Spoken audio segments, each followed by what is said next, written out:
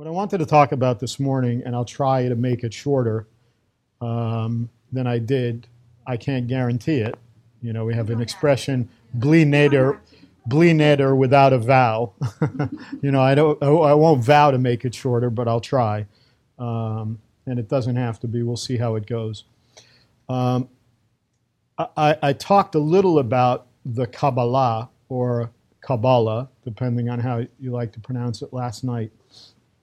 And, of course, living in the city of Tzfat, which is where the Kaballah exists from and originated from, when I look out of my salon window every day, but more so on Shabbos, it just amazes me to this day.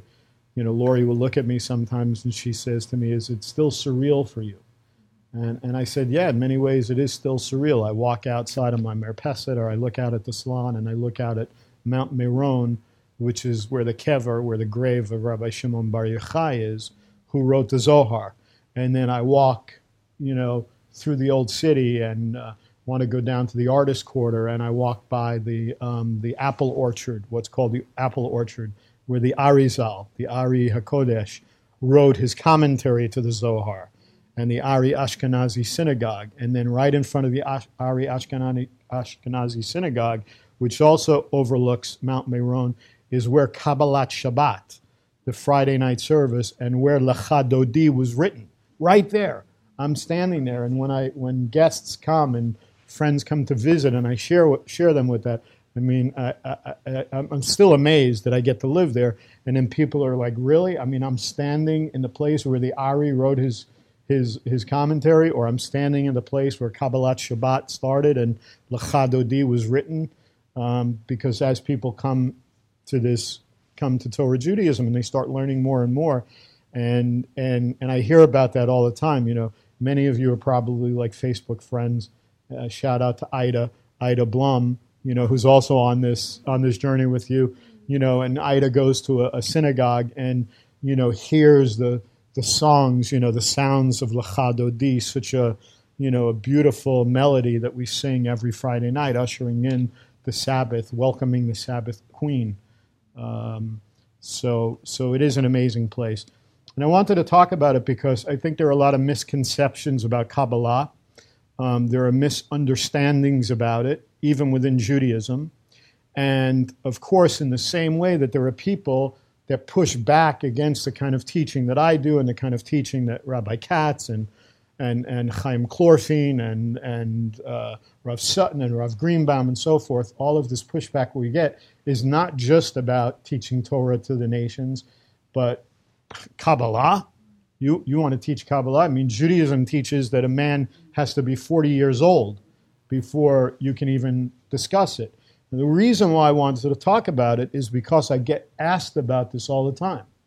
And the only concern that I ever have about it is, in the same way that I talked about people, I mentioned that there are people that come out of Christianity or come out of some form of idolatry, whether it's Islam or Christianity, and they come to me and now they're suddenly experts, you know, and they look at somebody like me, or they look at somebody like Rabbi Katz or the other teachers that are out there trying to teach the nations, and they ignore the fact that, hey, we might have a little bit more knowledge and wisdom than they do as it relates to the Jewish sages and what the texts say, but now suddenly they become experts, you know, and they have their own journeys because they go through, and many of you might have as well gone through that process of what I call the Tanakh-only crowd.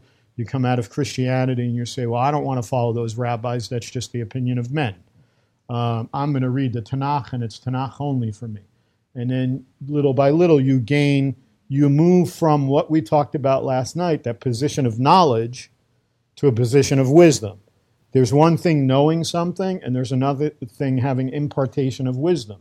This is what we're trying to do. I'm not saying that we're such great men that we have more wisdom than the sages, or that we have more wisdom than you. I believe that every one of us has the ability to impart wisdom to people, and that's what I'm saying. Don't be a people that simply follow a path of knowledge, but try to impart wisdom to people. The practical example is that person that walks out of a Sunday church service, I can walk up to and I can say, so how was your service today? And they go, oh, wow, the service was awesome. The music was incredible. The pastor's message was just off the charts. Really? Well, what do you talk about? And then you hear silence. So what they received maybe was knowledge, but if that pastor had imparted wisdom, they would have walked out and they would have remembered something.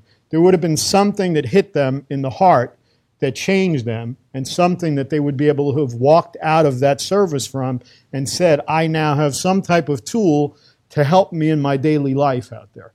And that's what I just said to Ross, just as we were talking before we started this morning. I said, if I stood up here for an hour and a half like I did last night, and you walked out of here, and somebody walked up to you and said, what was Ira's message about? And it wasn't something that struck you, something that you could repeat to them to take, then I wasted an hour and a half of your time and an hour and a half of my time. Okay? And I don't want to do that. I don't want to do that. So coming back to that question that I get about, well, what about Kaballah? Because people say that to me all the time. They go, well, I hear about this, and I want to read the Zohar, I want to read the Ari's commentary or so forth, and all I say to them is this: are you such an expert yet in Tanakh and in Torah that you feel that you can now move on to the next level? Excuse me. And I'm not saying that people shouldn't do it, but I want to try and discuss this morning how I think the proper way to do it is, in the same way to make a proper connection with Hashem, proper connection with Torah, how to make a proper connection with Kaballah, and how that relates to you, those of you that are both Jewish, and those of you more specifically from the nations, and show you how, where I touched on a little bit last night, that some of the sages actually got it.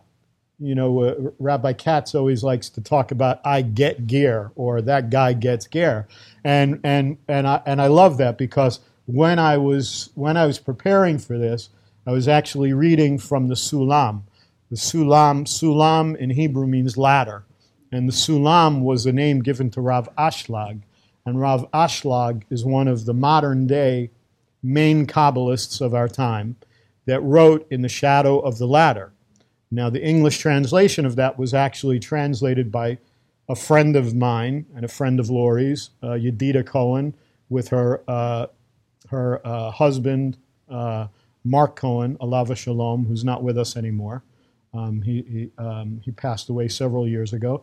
But both Mark and Yedida Cohen were the main translators of Rav Ashlag's work. And I was reading the Sulam, and I started reading what he was talking about in one particular section, and I looked at it and I said, he gets ger. The Sulam got ger, and I don't think he just got ger. I think he was talking about ger, but he was talking about ger as it relates to the Jew, and this is why when I read that I say we're all gerim, Rabbi Katz talks about David HaMelech being ger, and all the different people that would have been considered ger. So in that way, we're all gerim today in what I talk about. And so the question goes something like this. Didn't the sages of Judaism already decide that before studying Kabbalah, a person must first fill his belly with the study of Talmud and Jewish law? Okay, this is where that concept of, a man being a certain age, being 40 years old, before he should even touch the Kabbalah. And if this is the case, then the next question is, how does this affect someone that's not Jewish? Because if it's talking about Talmud and Jewish law, well, look, there are rabbis out there that are saying, wait a minute, you're trying to teach them what? 7 go to heaven, that's it. They're not allowed to do anything but 7, the Sheva mitzvahs, and that's it. Of course, you know that that's not our position. And it can also be said that it can cause a person to go off the path. We talked about 2 paths last night. We talked about the path of suffering, the 2 and what we titled the message last night was Two Paths to Illumination. There's the path of suffering and there's the path of Torah. Both of them, one of them sounds bad, one of them sounds good. They're both good. Okay, both the path of suffering and the path of Torah are both good when you get it, because both of them are meant to bring illumination. The Kaballah also meant to bring illumination. I don't like the word mysticism, okay? And this is one of the problems. People talk about Kaballah, and the first thing that they say is, well, that's mystical Judaism. And mysticism has this connotation of negativity. Because we have New Age and we have all these things. What you have to, and we'll talk about this a little further down, but what you have to understand is, and I think Yedida speaks about it in a wonderful way, because we had her on the show before we brought back Beyond the Matrix, when we were doing the show on Arud Sheva. Rod and I had Yedida on the show and we talked about it. And the way she described it was that the Kabbalah reveals the intentions of the Torah. Okay? Intentions. That's a very, very significant difference between thinking of something as being mystical and in thinking intentions. It reveals the intentions of the Torah. That's what it's meant to do. So that when you look at the concept of Pardes, when you look at the concept of Peshat, Remez, Drash, and Sod, and you look at Sod being that secret, mystical thing, really what Sod is meant to reveal the intentions of the Torah. Because it's not clear when we're looking at it. There are times when we read the Torah, even somebody like me who's been reading it for years and years and years and years, that looks at it and says, I don't understand. What? Yeah, I see the Peshat, but it doesn't make any sense to me. You know, I when I teach on these things, like the Para Aduma, for instance, the red heifer, I call that a head scratcher. You know, why do I call it a head scratcher? Because how is it that something that's meant to cleanse somebody makes somebody impure? You know, so you read that, and every year you learn more and more about it. And so the point of the Para Aduma, when you get into it from a Kabbalistic standpoint, what it's meant to do is reveal the intention. Now what you start to learn is, okay, there's a reason for this. There's a reason why something that is meant to impart purity somehow imparts impurity to the person who prepares the ashes of the red heifer. But that's not what the message is about today. Just trying to give you an example. So why... The next question is, why am I speaking about this? And I'm speaking about this because it's important that everyone understands the truth as opposed to what the world accepts. Okay? Because when you think about Kaballah today, what's the first thing that would come to the average person's mind? Oh, that's that Madonna stuff. You know, that's like wearing a red string on your... You know, or the way we grew up, where your grandmother drove by something and went poo poo, you know, spit, because you know it was like this idea of, you know, this should never happen to us, you know, and this is what the world thinks about when they think of Kaballah. And there's all kinds of Kaballah out there, but there's the real, and there's the phony. There's Kaballah that's meant to reveal the intentions of the Torah. And then there's the Kaballah that's no different than the emotional experiences that we talked about related to the world religions that some of you have come out of. You know, anything that doesn't impart wisdom, anything that's only meant to make you feel good is phony. Because it's not about feeling good. It's about receiving, it's about illumination, like we talked about last night. So, more importantly, there are questions that are asked by every human being, regardless of their religious affiliation. And every one of us have asked ourselves this question, and we might even still be asking ourselves the question, what is the point of my life? Why am I here? What is life about? You know, we always, you know, you always see that kind of question asked, you know. Why am I here? What is my life about? So forth and so on. Why do we live the lives that we do? Why do we have the path of suffering? Why do we have the path of Torah? Why do we oftentimes live through great pain and suffering? Do I really enjoy my life? And finally, is there anyone that benefits from my life? That's the point that I was talking about last night, of being willing to walk the path of suffering, to be that olive, that thing that's bitter when you take it off the tree and you bite into an olive. Most people don't know the first time they take an olive off a tree, they're expecting an olive to taste like the olive they take out of a can or the jar, and they bite into it and they spit it out because it's terrible. It's terrible if you take an olive right off the tree. But once you crush that olive and you smash it, it produces this incredible oil that was used to light the menorah in the temple, and it produces this great flavor that we use to cook with. And if it's brined, then it produces this great thing that we all eat at our Shabbos table or whenever. So you see the difference between the two. So first I want to speak about Hashem and how He is the universal God, how He's everybody's God. He's not just the God of the Jews, but He's everybody's God.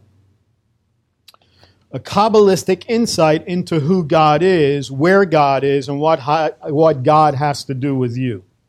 Everybody talks about God these days. We see it in the concept of intelligent design, and we see it in context of atheism. Even the atheists are talking about God, and they don't even believe in God. And then there's the Darwinists, and everyone seems to have an opinion about God. Okay? And this is where we talked about knowing, like Rod talked about his own journey, knowing God. A lot of people believe in God. A lot of people have faith in God, but do they trust God and do they know God? That's the difference. Emunah bitachon, faith and trust, two different concepts in Judaism. But when we talk about God, do we really know who or what we're talking about when we talk about Him? And if we do, does that mean that those that oppose us do not know what they're talking about? So a question comes up. Why should I assume that I have a better understanding of something neither I nor those who challenge me can vividly perceive? I mean, really, think about this. Even when we talk about knowing God, we're talking about the creator of the universe here. When we got back to the house last night, we were talking about this, and it still amazes me to this day that when I think about this concept, and many of you might have learned the Kabbalistic concept of Tzimtzum. Tzimtzum is the Kabbalistic concept of contraction. And Tzimtzum is, when you think about God, the creator of the universe, Hashem, however we want to describe Him, we're talking about an entity that doesn't need anything. God doesn't need to sleep. God doesn't need to eat. God doesn't need us. But the creator of the universe, who was the universe at one point outside of time, I can't even say at one point in time, because He exists outside of time, but at some point decided to contract Himself to make room for creation. That still boggles my mind. A creator of the universe who doesn't need anything, doesn't require anything, made room for creation in order to create not only a universe, but to create people in order to interact with. And so then you want to tell me that you those who oppose me, or even those who believe like me, that we can sit here and we can say that we know better than the next guy, or perceive better the concept of God, the concept of Hashem. The only thing that you can do, I talked to a rabbi the other day on the phone, 81 years old, and I was talking to him on the phone, and he said, "You know this." And I said, "Rabbi, let me tell you what I do know." I said, "I'm 59 years old, and I've come to the conclusion at 59 that the only thing I know for sure is that I know nothing." That's what I can know for sure. Other things I kind of think I know about. But the only thing that I know for sure is that I know nothing. The other thing that I've learned at 59 years old is that the older I get, the smarter my parents get. Okay? And a lot of you might, understand what I'm talking about. And those of you that have children that are still raising children, you have hope. As they grow, they'll learn that you're smarter than they are. And, when they learn is when they have kids of their own. Then they learn how smart you were raising them.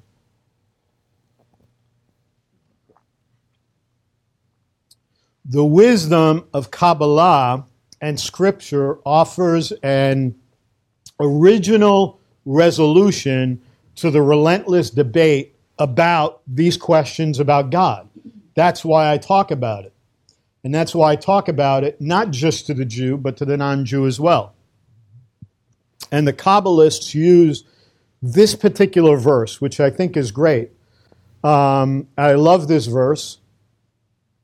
And the Sulam talks about it. I didn't know when I was reading the Sulam and thought this would really be a great thing to talk about at Nativ in Houston, that some of the other Kabbalists brought this in as well. And so when I started doing my research, it's from Tehillim, from Psalm 34:9, where it says, "Taste and see that Hashem is good." And then it goes on to say, "Happy is the man that takes refuge in him." Taste and see, or as the Kabbalists put it, taste and see that Hashem is good. This statement doesn't mean that we have to blindly accept that He is good. On the contrary, it means that we have to taste of Hashem for ourselves, and then we can see. It's kind of like the concept of standing at Har Sinai and saying, Na'aseh v'nishma.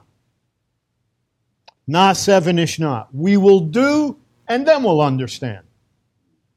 It's the idea of tasting first, and then you'll see. Then you'll know. Then you'll understand. Then you'll have knowledge. Then wisdom will be imparted to you. The way this is done in Judaism is by people who connect with Torah and mitzvot. We talked about that last night. The connection has to be about Torah and mitzvot in the proper way. And then the Kabbalists add their own opinion that He tastes good through that connection of Torah and mitzvot. There's a famous Zen riddle that says, and we all know this one, if a tree falls in the forest and there's no one to witness it, does it still make a sound? Similarly, in what I'm talking about, until you personally experience the Creator, you can't attest to His existence, and you certainly cannot know what He wants of you. This is what they're talking about, the Kabbalists, when they say, taste and see that Hashem is good. Kaballah explains that our perception of the world around us is an aggregation of impressions of our five senses. Our taste, our touch, our smell, all of the five senses. This is why different people interpret similar events in different ways. Remember we talked about the concept of just like last night? That just like can mean several things. That chair is just like that chair. But you can also just say just like, and it can mean something completely different. I can say this chair is just like that chair because they're both chairs. But they're not like each other because that's a different style chair than this chair over here. So you get that. It's that same kind of concept. This idea that we can all interpret according to our own senses. For one person, an evening in a good restaurant with soft music and ambiance, for them that's the height of pleasure. For me, it doesn't do anything for me. Why? Because I'm a trained chef. And I'm going to be critical, and the music isn't going to help if the service is bad, and if the chicken comes out and it's undercooked, or it's overcooked and it tastes like leather, my whole experience is off. It's not about that for me. For me, it's sitting at home with my wife at the table and me cooking, no matter how much pain I'm in, because for me it's therapy. So you see, that's different. For you, it might be just that. It might be going out with your husband or your wife to a nice restaurant and hearing nice music and having a time away from the kids or whatever it is. We all experience things in a different way. Which one of them is right? That's the question we have to ask. Just as our perception of the physical world is totally subjective, our perception of the Creator is subjective and undeliverable. Because we all perceive things in a different way. There are people out there, there are so many different sects of Judaism, for instance. You don't think each one of them has a different perception of the Creator? You have Rav Greenbaum that visits here oftentimes, and I'm sure he speaks about Hitbodedut and the idea of personal prayer. There are other sects of Judaism that don't necessarily believe in that. They don't believe in Hitbodedut. They don't believe in a time of personal prayer, putting yourself away in a place to spend time with the Creator. They believe that it's enough to daven 3 times a day and to daven with kavana and or intent. Again, that idea of intention. This is why the Kabbalists recommend that we check it out for ourselves. In other words, I can't go to Ross and say to Ross, can you kind of explain to me God? Can you give me your understanding of God? Because I want to know God. I want to understand God. Now, every one of us, Rod can stand up here, I can stand up here, every rabbi that comes up here can stand up here and can tell you what we talk about. Knowledge, wisdom, illumination, all these things. But I can't teach you how to know God. I can't teach you how to know God. I can give you the tools that I think will help you on the path and the journey towards you having your own experience through your own perceptions to know God, but I can't teach you how to know God. That's undeliverable. But Kaballah is part of that equation and part of the tools that I think everybody needs in order to take the next step in their journey. And this includes the ger, to me.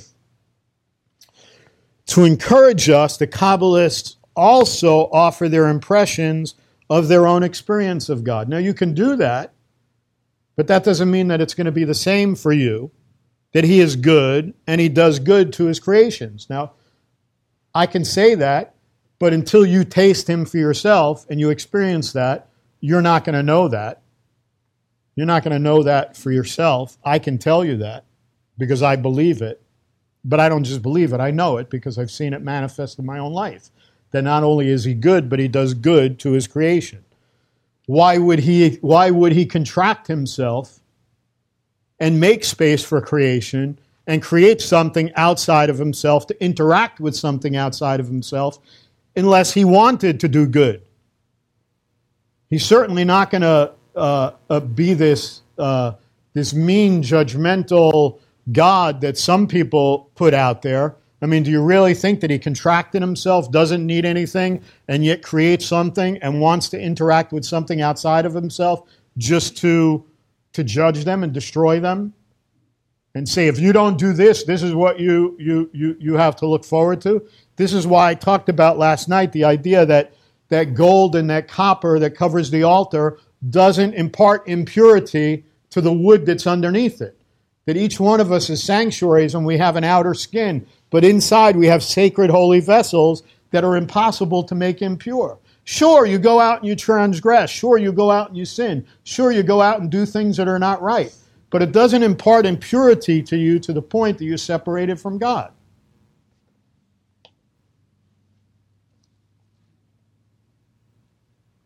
The Kabbalists go on to say that He's so good that He wants to give us everything He has. That He wants to give us His very existence, His very self. He wants to make us similar to Him. Have you ever heard of the concept? We talk about the Eitz Chaim last night and the Sephirot, the attributions of God, the emanations of God. He wants us, or you've heard the term midot, okay? These characteristics or attributes, working on our midot. We want to work on those. Why? not to be like, I don't want to be like Ross. I don't want to be like any of you. You're wonderful people, but I don't want to be anything like you. I want to be like him. I want to manifest him. Because then when I manifest him, when I become a person of chokhmah, of wisdom, a person of binah, of understanding, a person of chesed and gevura, and of netzach and hod and malchut, and all of the attributes of God, then I illuminate the world. And they see Hashem in me, and they want it for themselves. They don't want to taste ira and see that ira is good. They want to taste Hashem, and they want to see that He is good. When we do that. The sages have taught that God's intention, there's that word again, intention, in creating the world was to benefit His creatures. Notice that they don't say to benefit the Jews. This is the Kaballah speaking. That his intention in creating the world was to benefit His creatures. Not just the Jews. Every single person that was created is one of God's creatures. And He created in order to benefit each one of us. Thus, based on that, it's really possible for someone who has not yet tasted the fulfillment of Torah and mitzvot. It's a question. Can you experience Hashem? Can you understand and experience that God is good if you've not yet experienced the fulfillment of Torah and mitzvot? But the definitive statement is the one that I made earlier, which is in the proper or in the correct way. And the answer is no. It's impossible. The solution that the Kaballah offers to the debate on God's essence is unique in the sense that it doesn't necessarily provide answers. It doesn't provide answers, but it provides the MO, the modus operandi, for developing your own perception and your own answers. That's the point. It's not about me giving you the answers. It's not about you giving somebody else answers. Somebody asked the question last night about their neighbors. How do I approach my neighbors and talk to them? And I said, you don't. You don't, because until your neighbor comes to you and asks the question, there's no point in trying to share anything. And the thing is that you can only share your own, and I hate to use that word experience, but when I say experience, you can only share your own experience as it relates to your tasting of Hashem and seeing that He is good through the fulfillment of Torah and mitzvot in the proper way, Jew or non-Jew. They go on to promise that if you are persistent, you will discover and experience the Creator even more vividly than you experience this world. That blows my mind. Because we talk about physicality versus something that's beyond physicality. But this is what the Kaballah teaches, and I think it's important because I want to experience that. I want to know that. I want to have that kind of wisdom. I want to have that kind of shefa, that flow from above and that light, and be a vessel of light in a way that happens, that I experience Hashem as vividly as I experience the physicality of the world outside.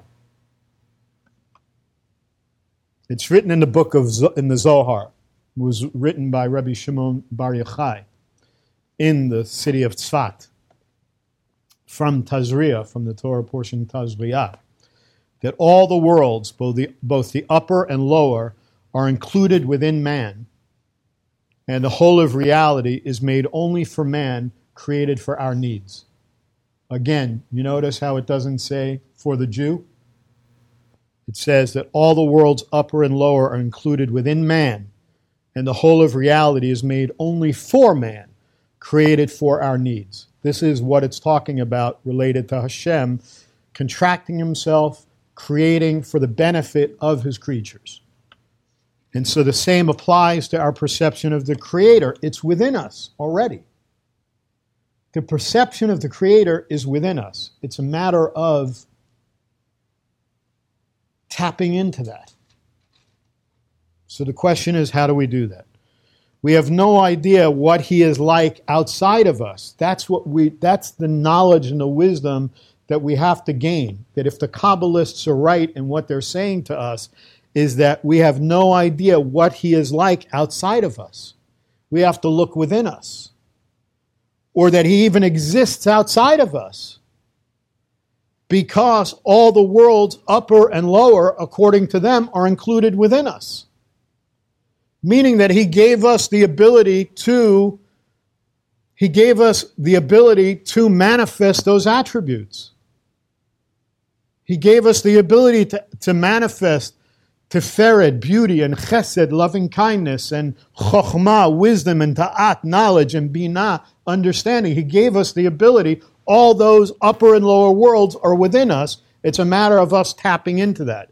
And that goes back to the two paths of illumination, the path of Torah and the path of suffering. If we follow this line of thought, arguing about God becomes absurd. Because all we can know of him is the way we subjectively perceive him. And if we subjectively perceive him outside of ourselves, then the argument goes on and on and on and on. Because I can say I know him this way, you can say I know him that way. And the point is, he wants us all to know him the same way because he imparted himself within us. He imparted all the upper and lower worlds within us. So each one of us have the ability to manifest only his attributes. You can't manifest attributes different than I can. It's impossible. At best, we can suggest to others a route that we think is correct, which is what I'm trying to do last night and today, which is what every man that stands up here and tries to teach you tries to do. But choosing the route is always your decision. And what you discover is strictly your own. But if you're willing to implement the concept, you'll find that in the end, your perception can't be any different than mine. Because if we all have the same thing in us, if he's within us, if the upper and lower worlds are within us, then if we're willing to do the work, we eventually come to the idea that we're no different, that our perceptions of Hashem can't be any different. Right now, it's only different because each one of us is at a different stage in the journey. That's why at the end, there will be no difference in perception. In the day of Mashiach, in that day when we all become Israel, it won't be an issue because we will all perceive Hashem in the same way. The point is to do the work now and not wait. Why wait? Try to manifest that perception now, not for your sake, but for their sake. You took the time to sit here today, but there are people that are out there, and this may sound like a very Christian thing to say, but there are people that are lost and dying that are driving down the street right now. And they are. Why? Because that's not a Christian concept, it's a Jewish concept. They need Hashem. They need to know that Hashem exists within them. Because they're creatures. They're not just Jews. They're creatures. Each one of them were created with the same spark that you were created with. We spoke about it, that every neshama, every soul originated from under the Kisei HaKavod, the throne of glory. If they're exactly like you are, then everything that the Kabbalists say that is within you is within them. And they need you for that reason. So you can sit back and you can say, well, if we're all going to perceive God in the same way in the end, then I'll just sit here and wait. No. Start doing the work, and maybe you won't get there. We won't all get there before Mashiach comes, but at least we will help others to come to that understanding and that perception for themselves, to themselves start working on understanding and perceiving God from within. However, even if the route is the same, the experience along it are different. We all experience different things. We all have things that are totally subjective and inexpressible. The obvious conclusion is that we can speak the same language, experience the same events, and still lead individual lives. And we do. I live in Tzfat. Some of you live in Umbel. Some of you live somewhere else. We all look different. We all dress different. We all talk different. I think it's funny. I got asked when I went back to my shul in Florida for Shabbos a few weeks ago, the first week we got in, I went to Shabbos. The president of the shul said, it would be really touching for us if you would do the bracha for the state of Israel, Medinat Yisrael. There's a blessing that we have in the Siddur, a blessing over Israel, and since you came from Tzfat, we'd like you to do the blessing. And so I did the blessing from Medinat Yisrael, and one of the women sitting in front of my wife turned around and she said to my wife, and they know us, for years, she said, do you talk like that too? Do you have that Hebrew accent now? Now this is a Jewish person that speaks Hebrew, but because I speak more with an Israeli accent now when I speak Hebrew, to her it sounded totally different. So, Ross sounds different than I do. I sound different. I'm a kid from Brooklyn, from the streets. He's from wherever he's from. Texas. He's from Texas. I get off the plane and my wife makes fun of me. My wife grew up in Massachusetts and Wisconsin. She can hang out with people from Wisconsin, and after a couple of days, she's saying nose and toes. And me, I get off the plane and I start hanging out with my friends, and they're like, hey, how you doing? And they, hey, oh. And then she makes fun of me. Forget about it. And our relationships with our Hashem are no exception to this rule, that we all experience Him in a different way. And this is why, at the end of the day, He's everybody's God. That even though we have individual personalities, because He's within us, because He contracted Himself, because He allowed all the upper and lower worlds to be within us, to manifest those attributes, those midot, all of those things, to be just like Him. It doesn't matter that we sound different. It doesn't matter that we dress different. It doesn't matter that I'm from Brooklyn and you're from Texas and I'm from Tzfat and you still live in America. We all are the same when it comes to this. And to reach the goal of our creation, the reason for which He created us, we must become like Him. Therefore, in the end, He will be everybody's, and everybody will be like Him. And this can only be accomplished through Torah and mitzvot. Only. We see this in the verse in the Torah in Devarim, in Deuteronomy 30:15. See, I have set before you this day life and good, or death and evil. Rashi, the great Torah commentator, says, I teach that you choose the portion of life. And he says, where is free choice? If a father places his hand over the best choice of his inheritance, and if Hashem places His hand and places us over the best part of inheritance, where does our free choice come? Where does free will come from in that? If everything's already set the way it's supposed to be set. I spoke towards the end of my presentation last night about what the purpose of each of us is, both Jew and non-Jew, who seeks to connect to Hashem in the correct manner or way. In the future to come, the preoccupation of humanity will be exclusively to know God as the water covers the sea. We used that pasuk, that verse last night. That is to say that the matter of knowing God, not only knowing Him with knowledge, but with comprehension, and not merely as a matter of belief. Belief versus knowledge. That it will engulf and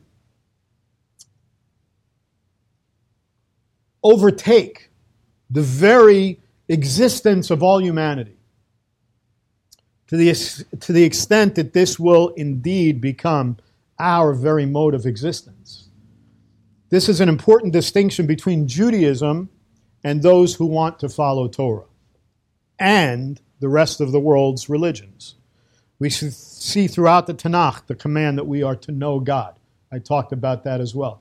It became a really powerful concept for me now. I mean, I'm spending almost all my time studying this concept of knowledge. I'm past the belief and knowledge stage. I'm now in the knowledge and wisdom stage. To me, we have to make a distinction now between knowledge and wisdom, because you can know something and not have wisdom about it. There are a lot of people that have head knowledge, that can speak a lot of things, but they have no wisdom. And this is something that we're trying to learn. Rabbi Katz and myself, when we learn together, it's not just about knowledge for us. We're saying, what is the wisdom of the thing we're learning? What is it that we're learning about in a practical level, so that then we can impart that wisdom?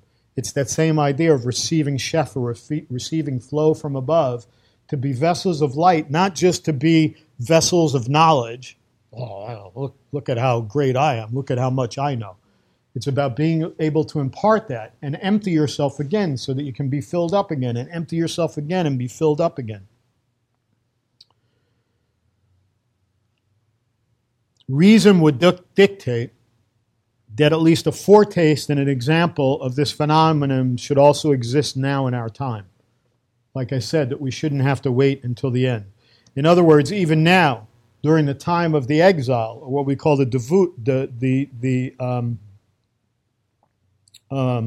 some people call the diaspora, or the gullus, the galut, that we live in the exile.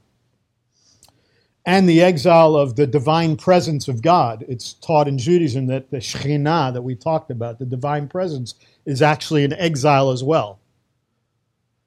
As a result of activity, that the study of Torah is so important, is so immense for both the Jewish nation and for the nations of the world, to bring redemption. In our discussion of the Torah portion, Tetzaveh, last night, we spoke about different components of the temple and the priestly garments, and we alluded to this next concept.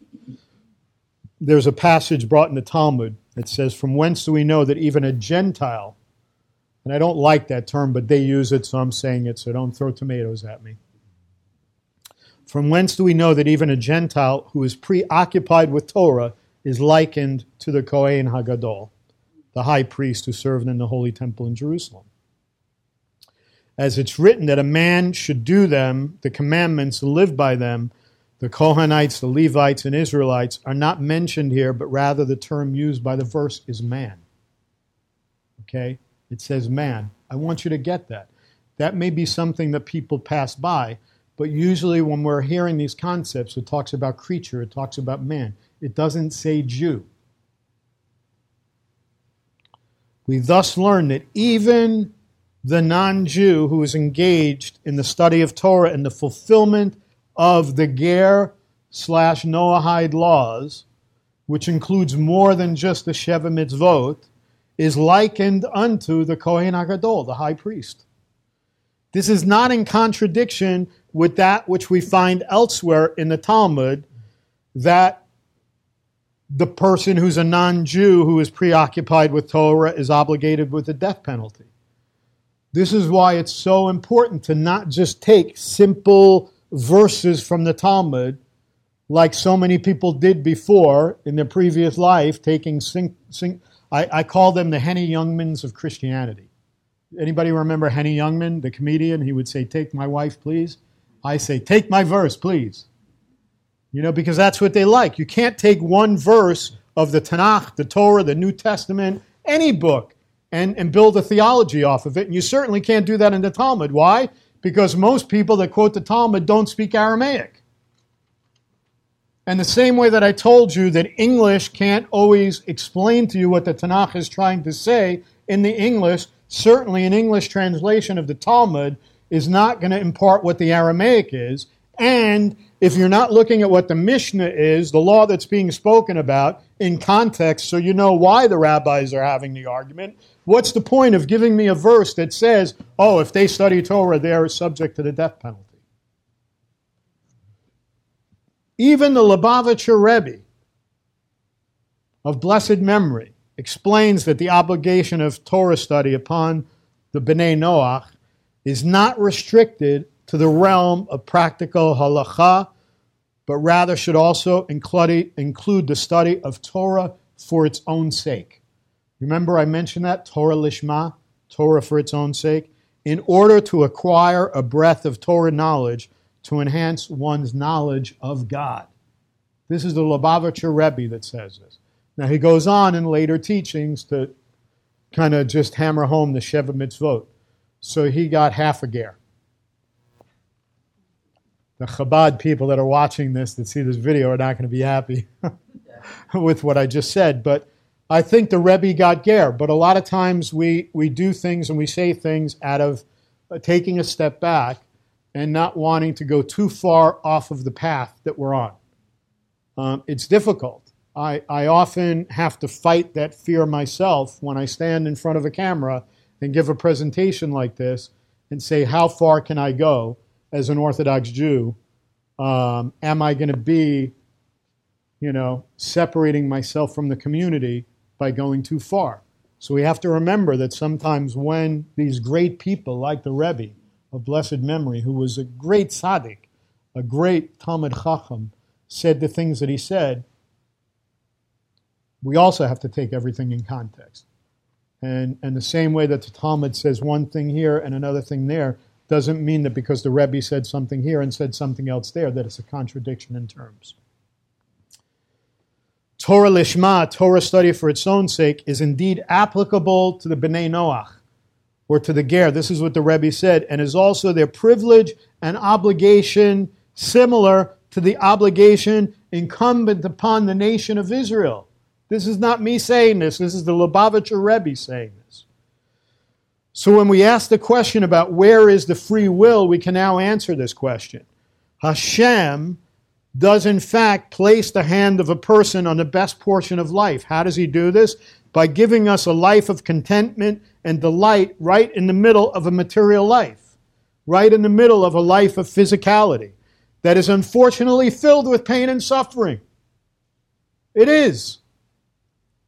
So the matter of free choice involves only this question: to what extent are we prepared to strengthen ourselves? There is no question that much work has to go into purifying our own will. For one purpose alone. For the purpose of what? You should be able to answer this already. For fulfilling the Torah and mitzvot that are assigned to us in the proper way. Not just fulfilling it, but doing it in the right way. And not for the sake of obtaining benefit.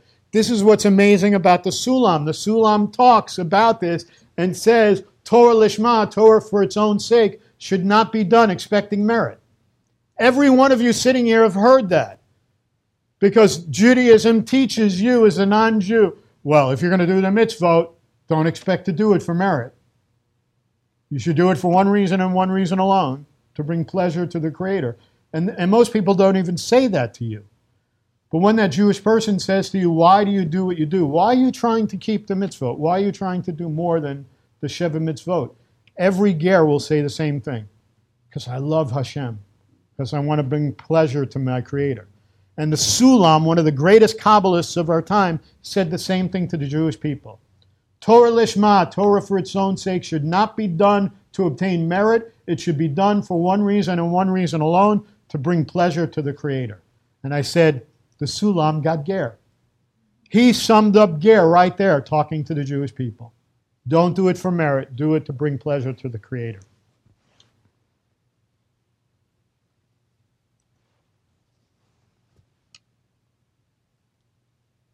So in this way, my friends, we're all gerim, as I mentioned earlier.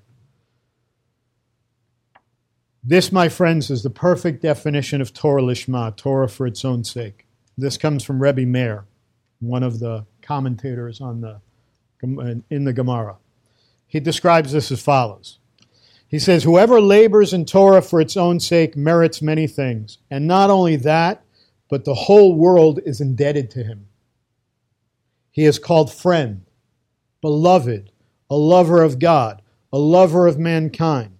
Humility enclothes him as does reverence. He is fit to be righteous, pious, honest, and faithful. It keeps him far from sin and draws him near to purity. Through him, the world can benefit from counsel, sound knowledge, understanding and strength, as it is said, counsel is mine, and sound knowledge, understanding is mine, and strength is mine, from Proverbs 8:14. He goes on to say it gives him sovereignty and governance and discerning judgment. The secrets of Torah are revealed to him. The secrets of Torah are revealed to him, and he becomes like a flowing fountain that never stops, like a river that increases its flow. He is modest, long-suffering, forgiving of insult, and is magnified by Torah and exalted above all things. Quite a description for the person who does Torah Lishma. This is Rebbe Meir's explanation. And again, he doesn't say Torah Lishma for the Jew. He says for the man that does this. Now everybody will say it's for the Jew, but I'm telling you that you're a creature of God. And this includes you. It is the person that the Kabbalists were referring to when they said, such a person is the one who is spoken of in Scripture. Taste and see that Hashem is good. If we return to the concept of the role of the ger being like the high priest, we see that there is another role that can be fulfilled by the ger that can assist in bringing redemption. And not only bringing redemption, but bringing it sweetly, as we talked about. The high priest role in the time of the first and second temples in Yerushalayim included the Yom Kippur, Day of Atonement service, every year spoken of in Vayikra, in the book of Leviticus, chapter 16. And part of this service required the high priest to enter the Holy of Holies on the Temple Mount and to attain atonement for the entire nation of Israel and for the entire world. Can we therefore then infer that even one single righteous ger is capable of achieving atonement, both for himself and even for the entire world by virtue of his sincere, genuine service to Hashem? As it is written, the Torah was commanded to us by Moshe, an inheritance for us and not for them. In the one case, the Talmud is referring to a preoccupation with the 7 commandments, with the Sheva Mitzvot, with the legislature concerning those 7 commandments in order to become an expert in them. We may also add that involvement of the nations of the world in Torah should not only be in order to know the action that they should do, serving as means of preparation for the fulfillment of their commandments for strictly utilitarian purposes. What do I mean? The question also need not be asked, why is the Torah study, why this Torah study was not counted among the enumeration of their 7 mitzvahs? The reason for this is provided in the Talmud. The positive commandments were not enumerated just as the mitzvah of tzedakah was not enumerated. We talked about this. Rabbi Katz and Rod and I were talking about this yesterday on the phone. It wasn't enumerated among the Sheva Mitzvot, the idea of tzedakah. Do you think that somehow that you're released from that as a ger, from giving charity, from giving tzedakah, and yet there's nothing in the Sheva Mitzvot that says anything about tzedakah?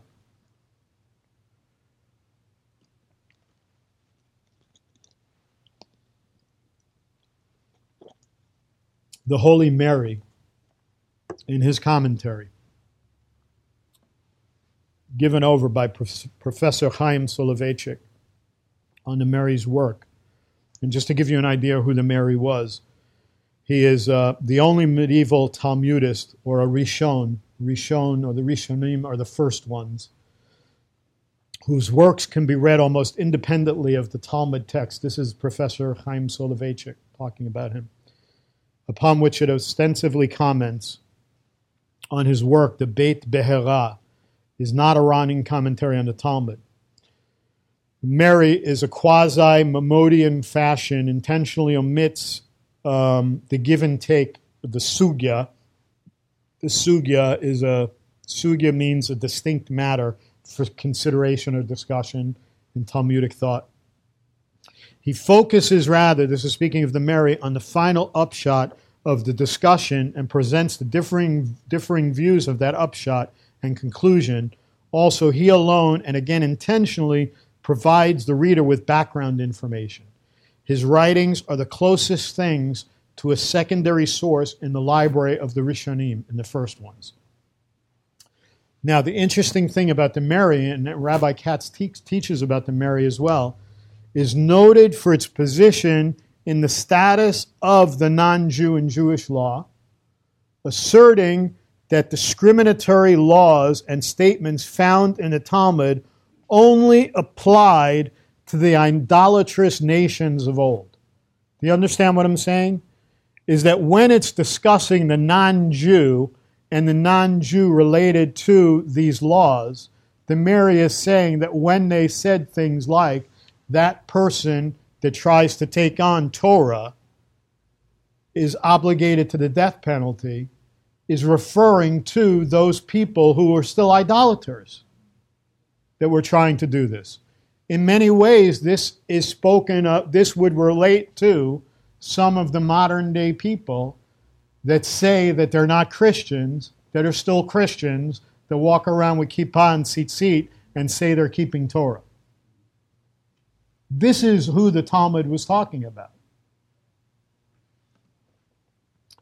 Many of those opposing the non-Jew learning Torah is referring to a non-Jew whose intent in learning Torah is specifically to distort that which he learns for an ulterior motive or agenda, such as, for example, to use this knowledge to promote another religion or agenda. This is not me saying this. This is the Mary saying this. Imagine when he wrote this. He's talking about people today, and he's talking about people in that day. A religion or agenda aside from Judaism, and not genuinely for the sake of heaven. Torah lishma, Torah for its own sake. Tzedakah literally translates as righteousness. The common term in English for this concept, however, is called charity. And the difference between charity and tzedakah, as is explained by the Rebbe, is that charity implies that the rich man is generously giving of his lot to the poor man. Tzedakah, on the other hand, implies that the rich man recognizes the fact that Hashem has bestowed upon him this wealth, whether it be monetary or some other form of wealth, for the explicit purpose that he should share it with the poor man. It's that connection back and forth. Rich man, poor man, copper and gold we talked about last night. Everything is for unification, and thereby do what? Fulfill the divine will of God. This is therefore an act of righteousness rather than being merely an act of generosity. So a lot of people that think that tzedakah is something that they need to do in order to be generous. And it's not. I give tzedakah to people in Tzfat because I'm commanded to. If God loves me so much that he contracted himself, that he placed the upper and lower worlds within me and placed himself within me, and he's generous, okay, how can I not be? How can I not be righteous and show loving kindness by withholding that? How can I just think, well, I'm going to be generous today. I got some money in my pocket. So I'm talking about the difference in the difference in the description of generosity for the sake of an agenda and generosity displaying the attribute of Hashem. Understand the difference when I use generous in both terms. Ask a religious Jew how he is, and likely he's going to say, Baruch Hashem. Now, we have a joke about that. In Israel, yeah, everybody says that. People ask, how are you? Baruch Hashem, Baruch Hashem. You don't, in Israel, the joke is that you can't tell anybody anything past Baruch Hashem. You start telling people your troubles, they think you're a nebuch. You know, it's like, what, you actually think I wanted to know how you're doing? You know, you have to understand the Israeli culture. So it's very funny. It's like, so when somebody says, hey, Yitzchak, how are you? Baruch Hashem. Baruch Hashem, bless God. bless the name. Oh, I got such a pain in my back. It's good seeing you, Yitzhak, I didn't really want to know how you're doing. I just, wanted to hear you say Baruch Hashem. In Jewish law, the names of God are considered to be holy and therefore must be afforded careful respect. That's why people ask me, how come you always do G-D and how come you write it like this? There's a verse in Devarim that says, and when you go into the land, you shall tear down their asherim and tear down their idols and crush them and everything else.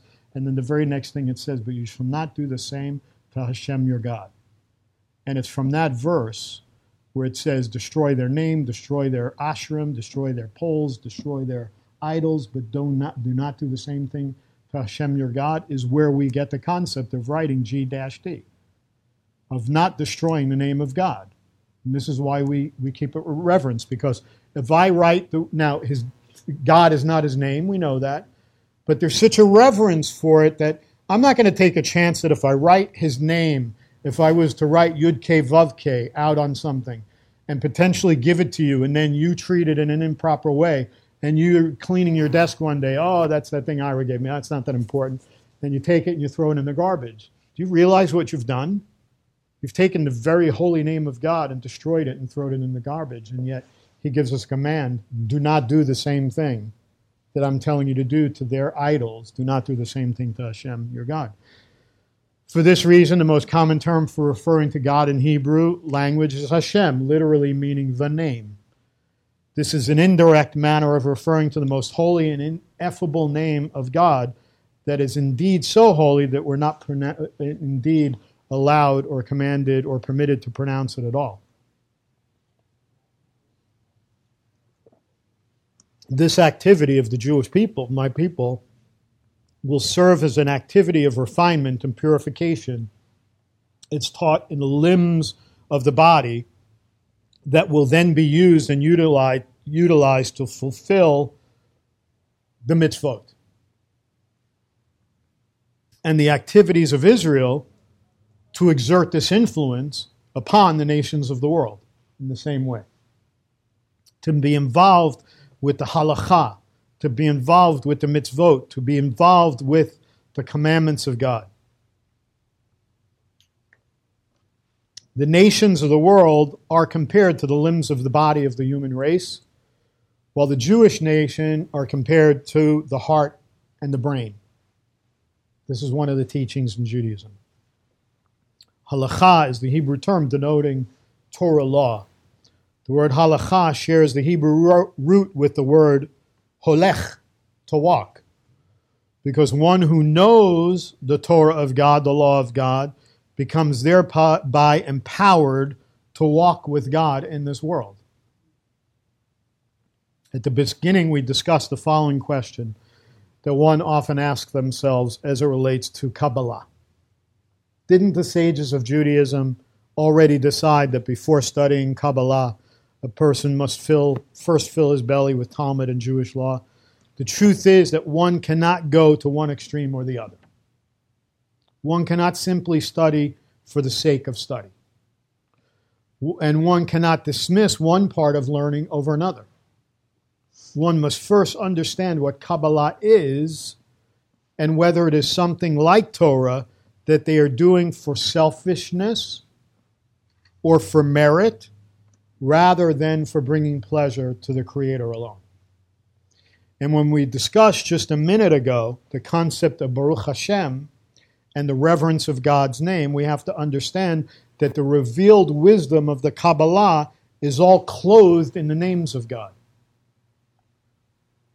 However, the truth is that if one can say, I can fulfill the study of Torah and practice the mitzvot in full for its own sake, only in order to give pleasure to the Creator, then you have no need for the revealed wisdom of Kaballah. Somebody could say that.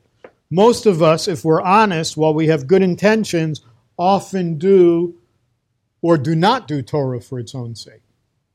We have the intention, the good intentions, but there is hope because we're taught by the sages that one can do Torah not for its own sake if our desire is to move to Torah lishma, for its own sake.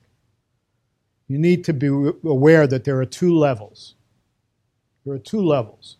There is the secrets of Torah, and there is what is called ta'amei Torah, reasons of Torah. And this is the distinction that's made between those two are between the Sephirot in the Eitz Chaim, the tree of life, the upper three being Keter, Chokhmah, and Binah, crown, wisdom, and understanding, and the lower being Chesed, Gevurah, Tiferet, Netzach, Hod, Yesod, and Malchut. The top three are the head, and the lower are the body. A better definition of ta'ameh, because they translate it as reasons of Torah, and we talked about the intentions of Torah. Ta'am in Hebrew means taste.